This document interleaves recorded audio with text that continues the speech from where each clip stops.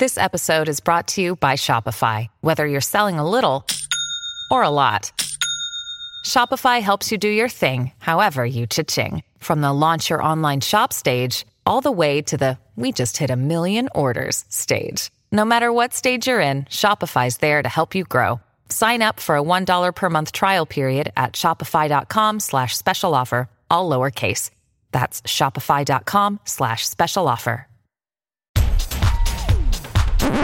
This is not your century. This is Not Your Century, where we celebrate the news and the news media of centuries gone by. I'm King Kaufman. July 17th, 1944, 10:19 p.m. Port Chicago, California. Blast, death toll now 377, the headline on page 1 of the Chronicle said, in letters 2 inches high. 1,000 injured. There had been a massive explosion at the Port Chicago Naval Magazine. Munitions blew up as they were being loaded onto a cargo ship bound for the war in the Pacific. That headline death toll would prove to be high. The final toll was 320. Most of those killed and most of those injured were African-American sailors.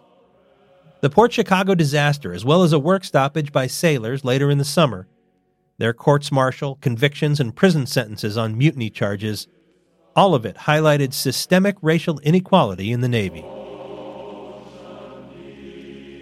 Port Chicago was a small town on Suisun Bay, near where Clyde is now, a few miles east along the shoreline from Martinez. The Naval Magazine had been built right after the attack on Pearl Harbor. Bombs, mines, torpedoes, and bullets arrived at the magazine by train, and they were loaded onto cargo ships to sail off to the war. All of the enlisted men at Port Chicago were black. All of the officers were white. The Navy used a testing system to rank enlisted men for duty, and Port Chicago's sailors all came from those who tested the lowest. They got no training in the handling of munitions. Everything at Port Chicago pointed to disaster. There was no training, no system in place to make sure safety rules were followed. Commanders ordered the men to load the cargo faster than was safe. They ran speed contests between units. The dock machinery wasn't properly maintained. A Coast Guard commander who had a crew supervising the dock had warned the Navy about the unsafe conditions, and when the Navy refused to do anything about it, the commander pulled his crew. Some of the munitions that were being loaded were live. They were armed. They could explode if they were dropped or jostled too much.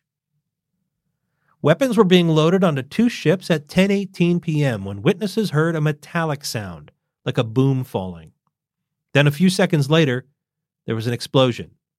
And then a few seconds after that, a bigger explosion.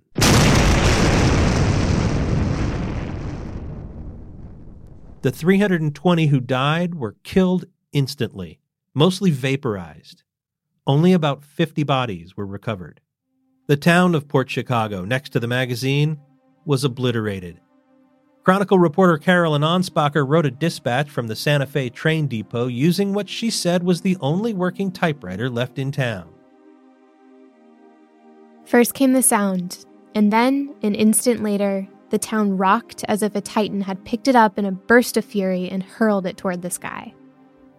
And then came darkness and the sort of silence that accompanies oblivion. It is dawn now, a bitter cold dawn, and nothing is left of Port Chicago. Nothing is left but the spirit of its 3,000 inhabitants. Every building is warped beyond recognition. Not a pane of glass remains intact.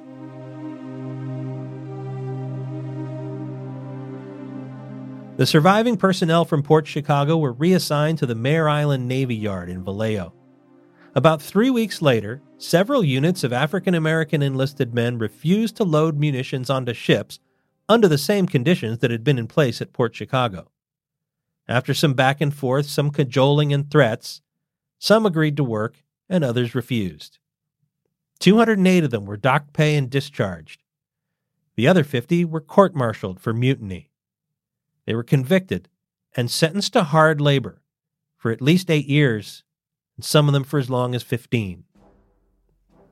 Thurgood Marshall and the NAACP led the appeals for the Port Chicago 50, arguing that the Navy had discriminated against them, including by assigning blacks to the most dangerous jobs without proper training and denying them any chance for advancement.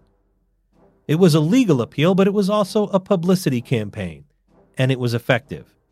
The courts-martial were reopened, though the convictions and sentences were reaffirmed. Those sentences were reduced when the war ended, and all but a few of the men were released by 1946. They spent the rest of their lives fighting to clear their names.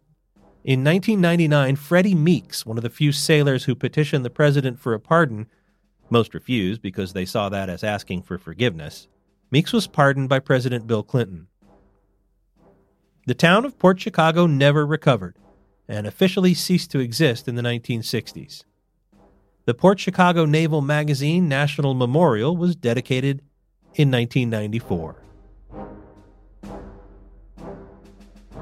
I've talked about Carolyn Anspacher twice before on Not Your Century, on March 21st when she wrote about Frank Sinatra in 1946, and on June 5th when she wrote about Angela Davis in 1972.